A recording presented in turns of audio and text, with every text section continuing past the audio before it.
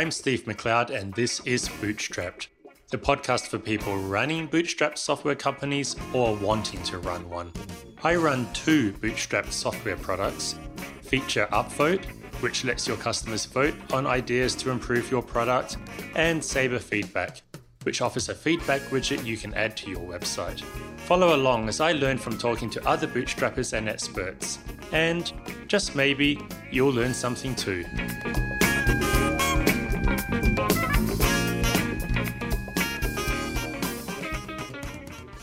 Ed, I received this email recently from somebody doing some content marketing, and they want to feature us in their list of top 25 SaaS podcasts.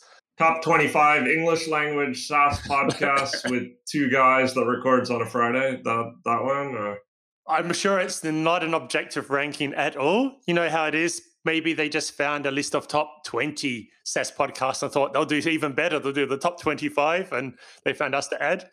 But this is FE International, the broker of selling websites and so on. So I thought, it's good to get a backlink from there. They say they're good people. They asked this question, though, that helped put the article together. What makes Bootstrapped FM special? That floored me. I actually didn't know the answer. I knew you were going to say that. I knew you were going to say that. You want unique content, Steve? I got it. This is the only place you're going to get my unique spin on the SaaS world. So there you go. Apart from when you're featuring on other podcasts. No, but in reality, I mean, obviously, all the SaaS podcasts are basically churning through the kind of same topics, right? It's not that anyone has any truly unique insights. What I like about the podcast is I think it's a good mix, right? I mean, of some interviews, some of us just talking. I think also the European perspective. I mean, most of the podcasts are Americans, which is fine, but obviously there are some unique issues, pleasures and pains of life in Europe. So I think that gives it a little unique spin. What about you? What do you think? Well, I had no idea, and I asked on Twitter, and I realized after I asked on Twitter, it sounded like I was saying to people, please tell me I'm good, which is not actually what I intended. And people mentioned like the longevity, that despite the change in hosts for like 8 years, the podcast has been on the same theme, the same sort of very basic concept. It hasn't moved on to do something different from what it started as, which is unusual. You know, people do something, they get sick of it after 6 months or a year, or their life changes. Yeah, that's why I also think the diversity of format is good. Because if it's just interview, you just get kind of burned out. Likewise, though, if it's just two people telling their story, I mean, maybe their story is super interesting, but, you know, there's a lot of time it's not that interesting, right? So mixing it up with the interviews, I think is good. So while I was on break, the last few episodes, of course, were hosted by Paldi while I took a break from the podcast. While I was on that break, several people got in touch actually to say they enjoyed the podcast and wished me a good break. And here's one email that stood out. Sean from Northern Ireland writes, I've been listening to the podcast for nearly 2 years now. I run a small SaaS and, like everyone else, I consume podcasts as much as possible when walking the dog, doing the dishes, or driving the car. I just wanted to say that the Bootstrapped podcast is my second favorite podcast. Well, there you go. Second favorite podcast of Sean in Northern Ireland. So. If we really try, we might be number one. But hey, if I tell you what number one is, I'm happy to be number two. Number one is Startups for the Rest of Us. Now, that's like saying you're my second favorite NBA player after Steph Curry or something like that. It's like, it's a good one to be number two too. Fair enough. That's. I thought it was going to be like my number one is, you know, Bob's weekly podcast about dog walking while dishwashing in the car or something like that in Northern Ireland. Going on, Sean writes, I can relate to you and Ed more so than many of the USA flavored Bootstrapped podcasts. That's what I'm talking about, Sean. That's what I'm talking about. This is due to geographical proximity giving us common concerns. I think you and Ed strike a nice balance between dashing good looks and, between highlighting things that you're experimenting with and things that have worked well. I just wanted to say I enjoyed it thus far and wanted to thank you for imparting some knowledge on an early stage SaaS entrepreneur. Thanks, Sean. I'm not experimenting with my dashing good looks. They're here to stay.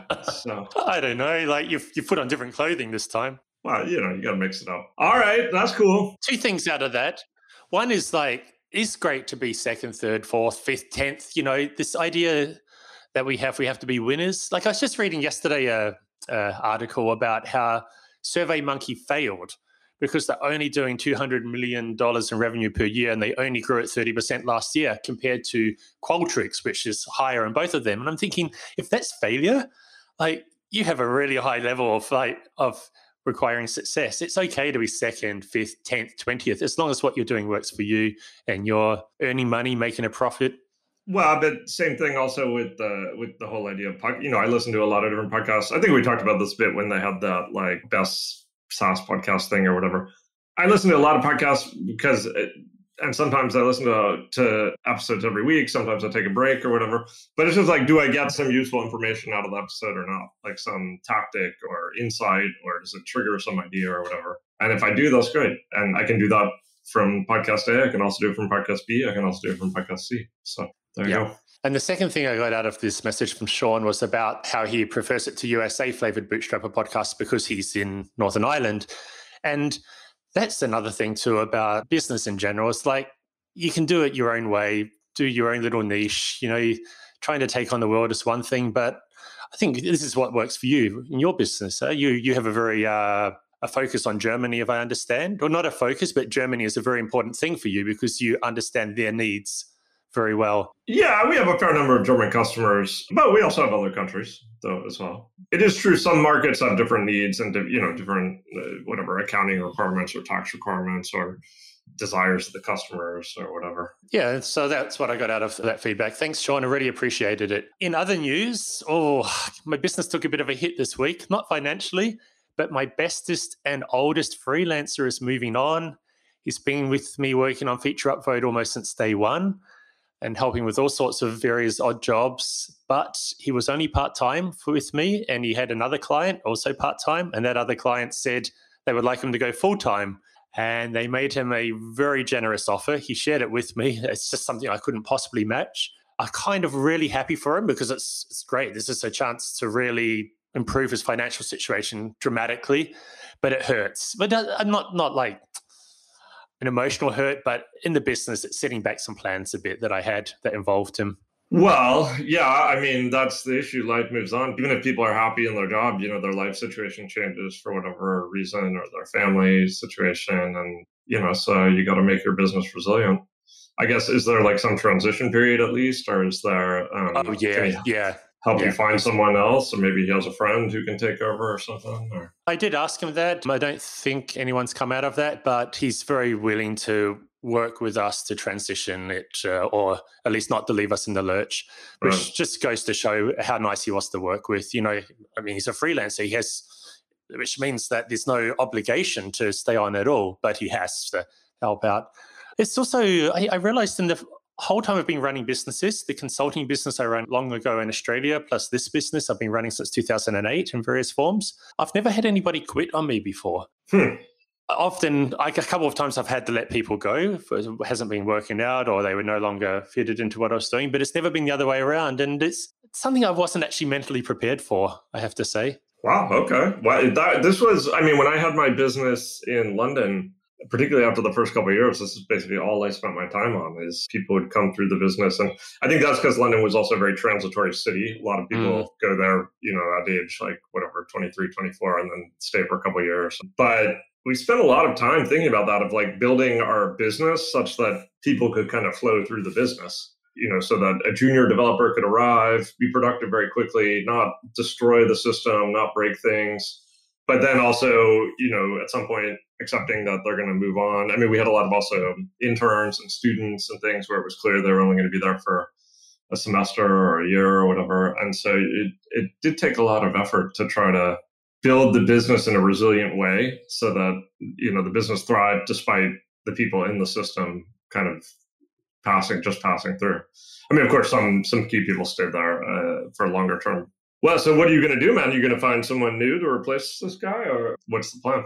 I've decided to take my time and think about it and see if I can do things a bit differently in the future, or if I want to do things the same. Do I want to find a full replacement, or do I want to start doing some things differently? Maybe outsource certain things on a project basis, or start doing some things myself. We do have a big project underway. We're rewriting Sabre Feedback's web console. has been in Ember plus Rails, and we're turning it into pure Rails. And that was a chance to do a design refresh. And we've got the design done, all these beautiful mock-ups in Figma. And we were just about to start with his skills, turning it into HTML and CSS, something I hate doing myself. Right. So that project has been put on hold for a month or two while I think about what to do next. Look, it's no big drama. I intentionally run my business so there's not deadlines, anything that has to be done on a particular date as much as possible. But it has to slow down the velocity a little bit. Yeah, that can be frustrating if you're keen to go forward quickly. But yeah, I guess you're in the fortunate position that it's not critical that you go forward quickly. Right. I have often thought about how can I treat my freelancers well to minimize the chance of them quitting. And some things I do is once a year, without them asking, I'll increase their hourly rate. I pay their invoices as soon as they arrive. Often within an hour of getting their invoice, I pay it. I just want to be their best client ever, Right, sure. And people often are afraid of asking for more money. And therefore, I think I'm just going to do that for them. And I try to be quite generous. This freelancer who's moving on, just a few months ago, we put up his rate by 10%. So I don't think there's much I could have done differently, but that's the approach I've taken. And also be very accommodating about working remotely, about having a flexible life, mixing it in with family and whatever other concerns. And I think with COVID and far more companies now having to go remote, what I'm offering, it's no longer something special, right? It's not as unique anymore. Of course. Yeah, you can work from a small town in whatever country. So what? I can do that with any other client as well, or even as a full-time job.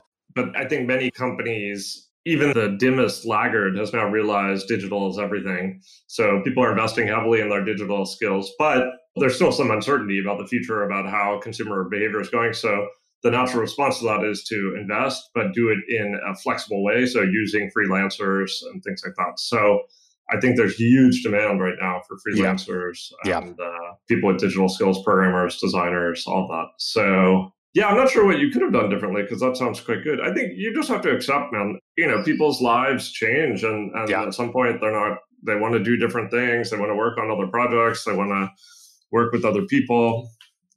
Fine. You got to, I guess, always have in your back of mind how you're going to replace people or who else you can tap into to help or whatever. Yeah. And I had them for 4 years, which is a long run. I listened to the episode you recorded with Peldy last week of this podcast, and you guys are talking about how the staff can leave to do something new at any time, but us as the founders, the owners, it's kind of harder for us. We have to keep doing the same thing, and it's almost inevitable that people will move on. And to be encouraged, I wish him all the best, and I think this is a really great opportunity. I think in his situation, I would have done the same too. And the other thing is, it's not like the guy's dead or something. You should stay in touch with him. Maybe in 3 months or 6 months, this situation changes, right? Yeah. And maybe he doesn't like the new job. Maybe he decides he doesn't like working full time. He wants to come back to part time. Maybe he realized he has more time than he thought, so he can still do some projects for you. Who knows? Right. All true. Yeah, never burn bridges. So what about you, Ed? What's been happening in OpenCage and the world of Ed Freifogel? Well, everyone, myself included, but especially my kids, we're in the final weeks of the school year and we're kind of every day putting a big X in the calendar until summer vacation is here. And then we're going to do some traveling and do some holidays. So we're going to go do a big trip to the States this summer. That was actually planned for last summer to go visit relatives and stuff. So everyone's looking forward to that. So we're trying to race through some projects and close them out before that. And we're trying to launch a kind of new product, a new service. But the problem is, of course, after several months in which we had no real urgency, now we're trying to get this project done. And then several big enterprise clients have approached us, asking us to kind of do different things, some of which are good fits, some of which are less good fits. But, you still have to deal with these people and you have to understand what exactly they're asking for. And then maybe, in some cases, if they ask, can you do this? Then you go, well, I don't know. Can we? Maybe you build a little prototype or experiment, even digesting, is this a project that we would want to take on, that we can take on? And then finally, of course, have calls with them and present a proposal or whatever. So that's eaten up a lot of time. The good news is one of these big enterprise clients looks like they want to go forward. So we're diving into that. The bad news is we're really coming up to the deadline because my colleague is about to go on a much-deserved holiday in which he's going to be very much offline, a big mountain biking trip. So yeah, we're kind of racing. I'm working more than I've been working in many months. Does it feel good to be working harder than you have been? In some ways, the projects are interesting. On the other hand, I'm also kind of ready for a break and just change of scenery and traveling, and so we'll see how that pans out. But right now, it's going well. Yeah, the mood is high. I don't know if it's just the general rebound in economic activity or if it's maybe all of our marketing is starting to pay off or whatever. But we've had a really good run for the last month or so in terms of new customers, some customers upgrading these various enterprise inquiries. So yeah, so we're on kind of a positive slope right now. So that's good. That obviously makes the mood better. Yeah, good to hear. When you get up in the morning and I log in and you see some notifications of new customers, even if they're small customers, obviously it makes the day go a lot better. So yeah, overall the mood is good. Nice to hear. What about any unique challenges lately? Well, I can tell one unique story that listeners or perhaps particularly viewers may enjoy, those of you viewing this on YouTube. So I've always been a bit skeptical about YouTube and the fact that you want to post these videos on YouTube. But one category, I guess, that has become quite popular on YouTube or online video in general is kind of tutorials in people teaching you how to do something, particularly software tutorials.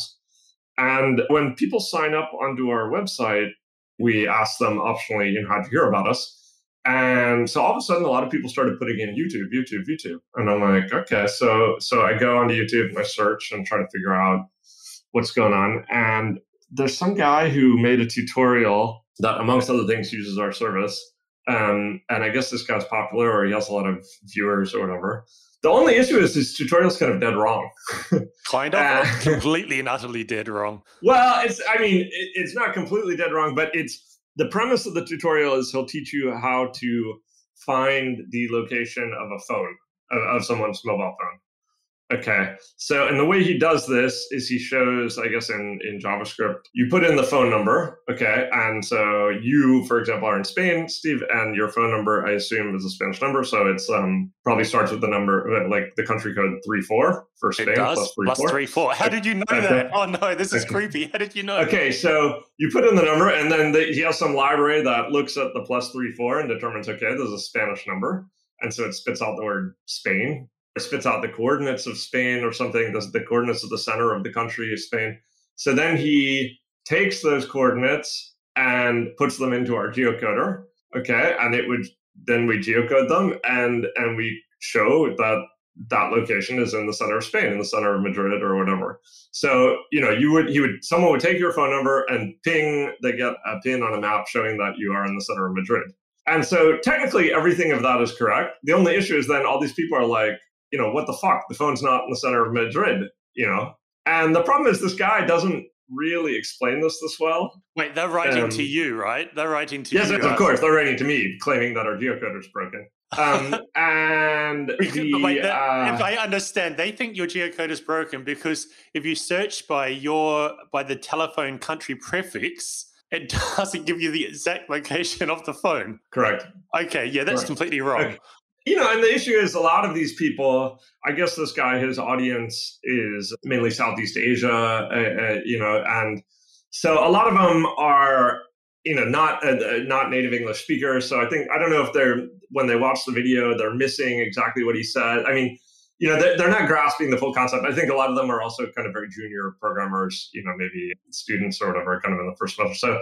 So they're kind of missing the concepts. Like they're not really understanding what's happening.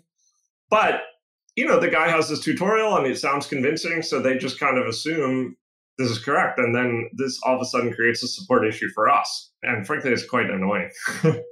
Yeah, I just thought I'd share that anecdote of like how through no fault of our own, all of a sudden now we have a support burden. So the conclusion is basically YouTube is evil. And Okay. And this is going to be on YouTube, saying YouTube is evil. So there goes my chance for monetization.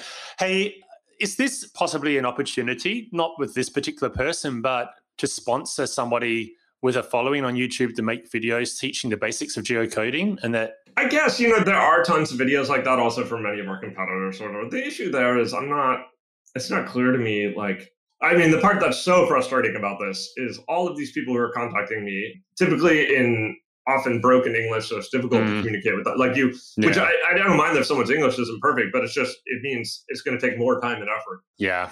And deal with them. but none of these people are ever going to become customers. Yeah, understood. Okay. So it's like, how many hours a day can I invest in support for someone who, there's zero chance they're ever going to be they're not in my target market. Yeah. And meanwhile, I've got enterprise customers who want like a proposal, it's not a good use of my time at all. Maybe 1 out of 1,000 of these people converts to the cheapest plan, whereas the enterprise people want to give you, I'm just throwing numbers out in the air, $1,000 a month, $500 a month for the next 5 to 10 years. Way more. Or more. Yeah. Sounds like an easy decision about where to focus your energy. But you have good tutorials on your website about how to do the basics of geocoding and reverse geocoding. Yeah, right? Of course. Yeah. We have all those tutorials or whatever. Have you ever thought of adding videos to them for those who just prefer to? I have thought about that. Obviously, like any type of content, it needs to be created and you need to make sure it's high quality. And, my agent doesn't like it if I overexpose myself on video, because then the video writes to my image, things like that. So there's a lot of negotiation to be done. You keep mentioning this agent, but I'm beginning to think the agent doesn't actually exist. I've never actually seen you and the agent in the same place at the same time. In seriousness, though, it's just a project. And I think this is kind of a general issue. Is like, how much energy should I put into tutorials of any type, be it text or video or whatever, that are targeting the entry point in the market, so students or whatever, when those people, on the one hand, of course, it's a good thing to have in that the student of today becomes the professional of tomorrow. But the path from that guy actually becoming a customer is long, Steve, very long. Yeah. So, but on the other hand, if I don't do it, competitors do it. I mean, particularly we have big competitors who have whole, marketing teams and educational outreach teams and stuff like that. And so if you don't do it, then they do it. And then it adds to the SEO clutter. Yeah. Surely even somebody in a big organization with an expensive project still needs to learn the basics of geocoding, the terminology, whatever, at some point. Yeah, sure. Yeah. I mean, the issue is, does me spending time and effort to create a high quality video reach that person? Yeah. I'm not sure. I'll give one final argument in favor of adding some videos, be it YouTube or otherwise. When I was struggling to get some content to rank at the top of Google for Sabre feedback, I got Robert Brandel, our mutual friend and SEO expert, onto the show, and I asked him for advice, and he gave me some. And one thing was to turn the content of the page into a video and put that video on the page. And that was the thing after which we suddenly got to the very top of Google, and we've stayed there ever since. Now, it could be coincidence, but if this is what an expert told me to do and it worked, that's just one final piece of argument I can use to say why you should consider turning some of your tutorial content to videos. And how did you go? You did that yourself, or you paid someone to do this? Or? I tried to find somebody. My first attempt, they didn't have the time or whatever. So eventually, after procrastinating for ages, I just did it myself. The production quality is low. I just wanted to get something up there as the first point to see what would happen. And bam, it just went up to the top. So I recorded it here in my office. I used ScreenFlow to do a little bit of cutting and to... And what, it's just you kind of showing how the product works or whatever, or clicking around on the dashboard? It's about feedback buttons. It's everything you need to know about feedback buttons, why to use them, how to use them, pros and cons, things to look for. I don't remember exactly all the content. Very dry for anybody not interested in putting a feedback button on a website. But for those who do, it's like, I don't even know if people are watching the video. I haven't looked at any stats for it, but just having it on the page, Google seemed to think, oh, this is something serious, put it up at the top of the search results. Different people behave differently on the internet, and like maybe it's a generational thing or a cultural thing or whatever. But some people, I much prefer reading. I can read very quickly and scan very quickly. Some people like to watch videos, and so maybe that's the way to go. It's interesting. For example, I also have one customer, a big customer. So I kind of have to put up with this, but this guy's method of he only communicates via WhatsApp. He refuses to send an email. Okay. Even though I'm like, look, please, can you send it to the support email? Because then it goes into our support system. And, it's not just me getting it because I might be on holiday or whatever, but he's like, okay, I got it. And then like 2 weeks later, WhatsApp. And I'm like, come on, Daddy. Yeah. So it's just people have different ways of doing their digital communication. And to a degree, you have to decide, are you going to adapt to that or not? Or are you going to force people into your way of doing it? So maybe I need to take a fresh look at video. Yeah. Yeah. You have the right as a business owner to say, I'm not doing it that way, but you also have to be prepared to accept the consequences of saying, I'm not doing it that way. So one thing negative about video is it's a ton of work to create and to maintain, especially if you're showing shots of your app or your website. When that changes, you now have an out-of-date video that's a pain in the neck to go back and modify. Sure, well, you're better off just making a new video probably. Yeah. But that's the point with any documentation or tutorial that you got to really maintain it, right? Yeah, yeah. And I think there's rewards for maintaining it. Yeah, we've put a lot of work into keeping feature upvotes documentation always up to date, including screenshots. And it's just tedious work, but I think it pays off in terms of reduced support and a better experience for new customers and so on. We take the approach of just never change anything. Yeah, which is a good approach. Well, in all seriousness, I'm joking. I mean that's an exaggeration. Of course, we are changing things, but in all seriousness, one of the things our customers particularly value about our service is just stability. Yeah, like they don't want it to change every week. Yeah, I mean the actual service, but also where the documentation is or the layout or things like that. So, you got to make sure you got to find the balance there between actually doing things, or are you just changing for change's sake, and that can also churn people out. Yeah, that's the downside of stability. Is you realize after a few years that you've now become very dated when the world has moved on around you in terms of how things work and how things look. I'm not dated, Steve. Actually, this was an opportunity for Feature Upvote. A big competitor at the time was User Voice, and they hadn't changed since like 2008. They hadn't gone responsive. They went mobile first. Everything about it looked like 2008. They've now learned their lesson and really improved, I have to say. But that gave us the chance to get in there and say, look, we are the one that works well on mobile and takes into account that people are sick of creating an account just to give you a comment and so on. Right. Yeah. I particularly in a consumer-facing service, I see that as, I agree. That is very relevant. We're a bit luckier there in that our product is just an API, so there's less pressure there. But you're right. You're right. You have to make sure you look fresh and not. Sometimes you do go to a site that looks like it's 20 years old, and you're just like, oof. Yeah, but then you hear sometimes you meet somebody who tells you about their business, and you go and look at this site, and when they're telling you that their business is doing like really good money, it's profitable, they own multiple houses, they travel business class only. And you look at their site and it's one of these ones dated from 2000, 2005. It's really remarkable how in some cases, keeping fresh and doing the latest design actually has nothing to do with a successful business. Well, it depends on the niche, right? Yeah. What do the users, the customers in that niche desire? In some they want slick interface and usability and use it on mobile. At others, they just want stability. If you're in the one that wants stability, better provide it. So. Ed, anything else before we finish up for today? No, man. Good. Welcome back. I hope you enjoyed your break. I did. It was fun doing an episode with Peldy, and I enjoyed his episodes. But good also that you're back. So yeah, I'd like to get Peldy onto the show again one way or another. I'll have to talk to him about how he might be able to contribute in the future, because I think he has a natural ability at doing interesting interviews. Yeah, I enjoyed my conversation with him. So. Yeah, that was a good one. A really good one. I think it's probably also good that it's good to take a break every now and again. Yeah. And refresh. So, when you sign up to run a blog or a podcast or whatever, you never put an end date on it, or you tend not to. It's like, I'm going to do this, and you don't think about where it's going to end. There's these podcasts that say, I'm going to do a season of 10 episodes on some true crime thing. There's a natural end point.